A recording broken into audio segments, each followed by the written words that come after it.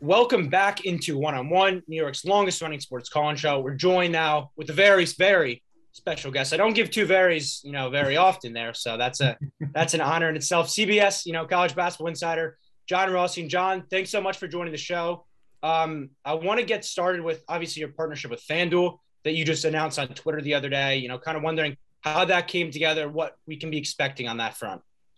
Well, guys, first off, it's great to be with you. I hope that you enjoy the Oreo cheesecake at Pasquale Rigoletto's as much as I do because, I'm a big Arthur Avenue guy. So Yes. I hope you're big fans of a good dessert, which is a short trot from your campus. But, to be honest, there's not going to be that much difference than what I've already been doing. I think the one thing, and I'm sure you guys have seen this as aspiring people in the media, is that the media landscape, especially digitally, has changed so much in the last 5 or 10 years. I'm somebody who always knew that he wanted to do college basketball. I did talk radio for a while, especially here in New York. I was a talk show host for 6 years at ESPN Radio New York, but I knew I wanted to cover college basketball. And if you weren't a player and if you weren't a coach, obviously the thought was, well, you got to obviously have a TV job and you got to obviously have a writing platform. And I would say probably 5-6 years ago, you really saw that there just wasn't much of an effort to really have high profile writing assignments in college basketball. I think, other than The Athletic, nobody is really doing it. I did it for CBSSports.com for a number of years. There wasn't a lot of support in that area. And after bouncing around and doing some different things and, having some opportunities at different places, I felt that I was doing so many different things in terms of, writing, and I had a podcast, and I launched my own merchandise line a couple of years ago at collegehoopstoday.com, which I'm proud to say, my portion of the proceeds goes to charity, a great charity, and mission continues. I was doing all these things and creating all this content, especially when I was going out to campuses and seeing practices, that I said, you know what? I think, it's time to kind of be authentic, be a little bit entrepreneurial, and kind of do all this stuff to sharpen my knife, so to speak, so that I'm the best I can when I'm doing a podcast, when I'm doing a studio show. And FanDuel had interest in all of it. FanDuel just wanted to be a partner in all of it because, I don't think about this, but, if I need to do a breakdown of a Fordham St. Louis game and, talk obviously about the impact that Francis Okoro can have on the inside as a transfer from Oregon, there's a market for that. So, I was very excited when they showed interest in becoming a partner, and, it's going to be a fantastic partnership for a long time. It's really been a fun start out of the gate with FanDuel.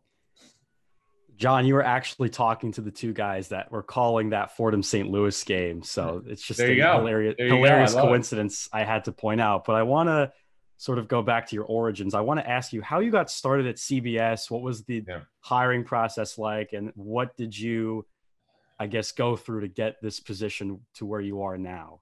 Well, nothing obviously happens overnight. I think it was Charlie Chaplin said it took him his whole life to be an overnight success story.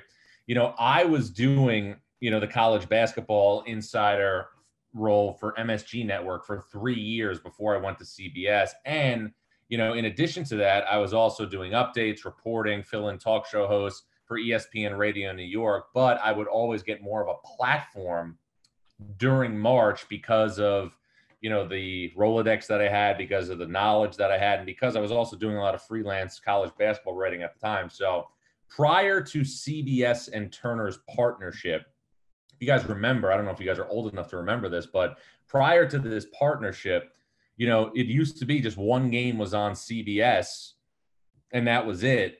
So CBS Digital came up with something called March Madness on Demand. Now, what that was is if there were 4 games going on at one time, if there were 2 games going on at one time, you could watch the other games online, and there was a studio show needed to do half times and post games and things like that.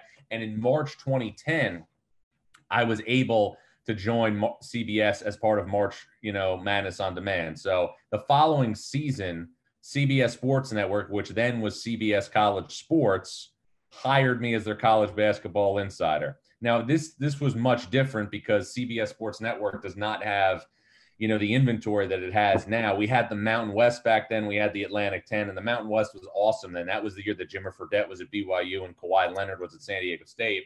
But we were still only doing a day or two of television. Then all of a sudden, CBS, started to continue to grow. We rebranded CBS Sports Network. They added, obviously a lot of NFL shoulder programming, but then that led to obviously some rights with the Big East, some rights with the West Coast Conference, and really the network has taken off from there. So I joined CBS in 2010. In 2016, I started to contribute to the main CBS broadcast network. And then from there, I did more and more for the broadcast network, contributing in the studio, doing, some sidelines as well. But I also was able to launch a food and basketball series where I sit down with, coaches over a meal. So we've done one this season with Juwan Howard. And also, I'll share here that there is going to be one coming out with me and Rick Pitino here, hopefully in the near future. So there'll be a number of those a year, knock on wood, as long as we continue to move forward out of this pandemic. I was about to ask you about Rick Pitino and Iona coming up. Obviously, just won his 800th game. But, before that, I've seen some stuff you've done where you talk about how early in your 20s, you'd miss vacations with friends and stuff to cover, teams in the summer and stuff like that, build connections. Wanted to know, obviously, because we're trying to bring into the industry, a lot of us are. How important was it to kind of build those connections for your career? It's invaluable. And I will say, as I get older, I tell people all the time, look, at some point you're going to want to have a life, but, if you want to have a life before, you have obviously cemented yourself in this business, you will never have a career. And I hope that, makes a lot of sense. Now I'm just, telling this too, full throttle. Like, I've been in situations too, where like, I'll have to go out with my wife and her friends and like, I'm streaming games on my phone while like they're ordering sushi. So like that happens too. But I think it's important to understand that if this is what you want to do, you can never, ever really like assume or never really expect that you are going to have a regular calendar with holidays and obviously birthdays and things like that. It does not exist in our business. You have to be flexible. And, I think the people who are willing to embrace that are the ones who separate themselves. But yeah, no, I remember in 2007, which is when I, started, to have an opportunity to contribute at the MSG network. And I got hired in the 07-08 season. And I was doing a ton of stuff for 1050, and I was writing so much freelance and so on and so forth, trying to get my tentacles out there as much as I could. There are 52 weeks in the year. I think I work 7 days a week, 45 or 46 of the 52 weeks. So it's just the way it is. Yeah. I mean, look, the grind is real, but I want to move on to another grind that is Fordham men's basketball. The program has once again flipped. This time, Kyle Neptune is in charge after Jeff Neubauer. And there are a lot of things that I personally can go into as just someone who's been around the program for quite a long time. So I've seen a lot, but I want to get your opinions, John, on what you think Kyle Neptune is doing so far and how you think you can roadmap this Fordham program moving forward. Well, I think the hard thing too is everybody wants to make comments and predictions when somebody's never been a head coach before, and you can't do it. So we had to see Kyle run a program. We had to see how Kyle's teams would play, how they would practice. And he has checked every box in terms of what, he's been able to do now. And I don't want to obviously, dampen the mood here. Fordham had a great win. Okay. And Antonio Day made a layup over Duquesne, I believe, to give Fordham, a real momentum win, early in the Atlantic 10 slate. And then obviously he had to remove himself from school and, he left the program. Fordham can't afford things like that to happen and still have breakthrough seasons. So, it's hard enough when you're talking about a program that hasn't been in the NCAA tournament now in over 30 years for Fordham to get over the hump. But I'll say this, all of the other stuff, when we talk about, culture, which is an overused term a little bit, when we talk about obviously demeanor, when we talk about accountability, Kyle's checking all those boxes. And I think, the good thing when you look at obviously what Fordham has coming in is Kyle's recruiting very well. So all of that is, are all real positives right now, but you can't be a program like Fordham, a team that, again, hasn't been to the NCAA tournament in 3 decades, and have your best offensive player and lead guard leave the program and still be a team that's going to make, an unexpected jump.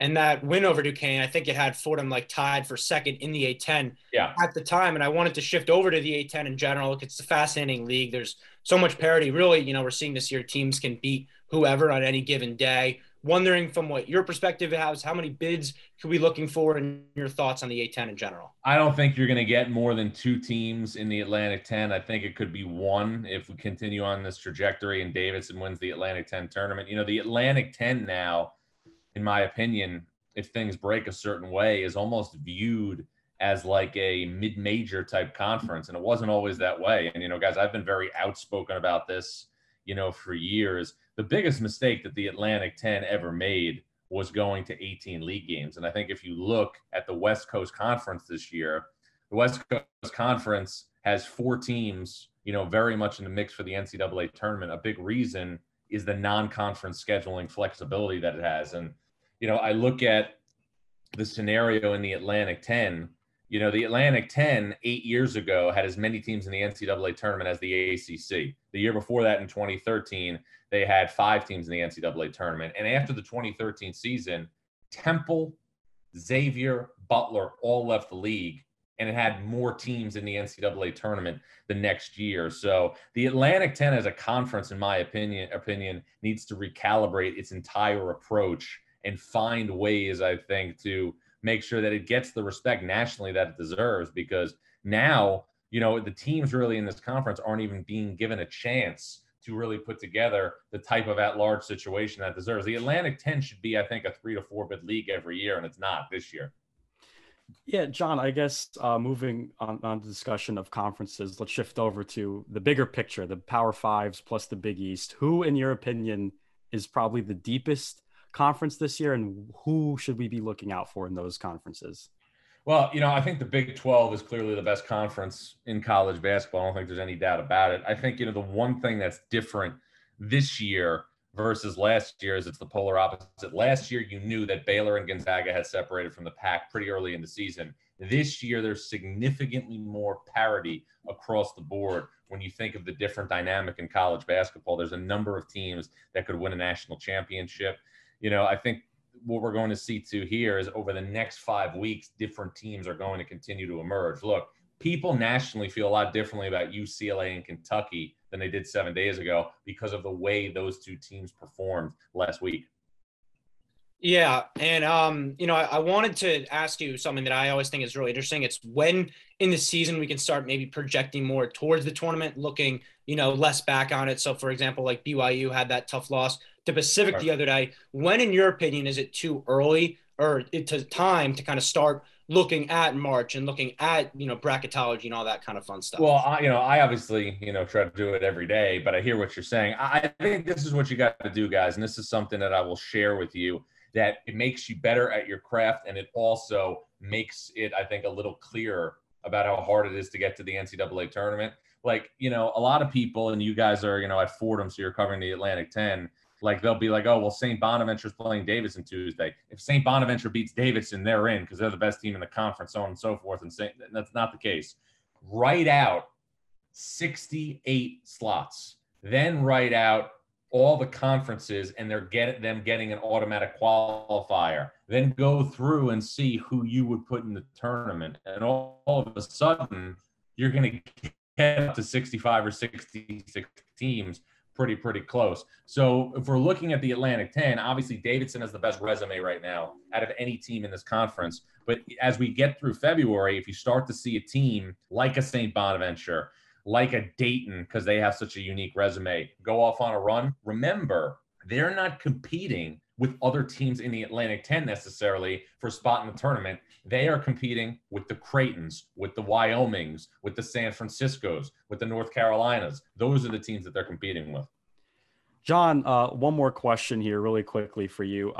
Obviously, you do some sideline reporting for CBS. I have done a little bit for Fordham basketball here and there throughout the season. I guess I'll ask you from perspective of that, what is the number one thing that you like to do going into sideline prep, and what do you try to provide as the sideline reporter? You know, it's different, so different than the studio. The studio is my favorite thing by far, just because, you know, I obviously cover everything, so you can obviously, you know, chime in on different topics.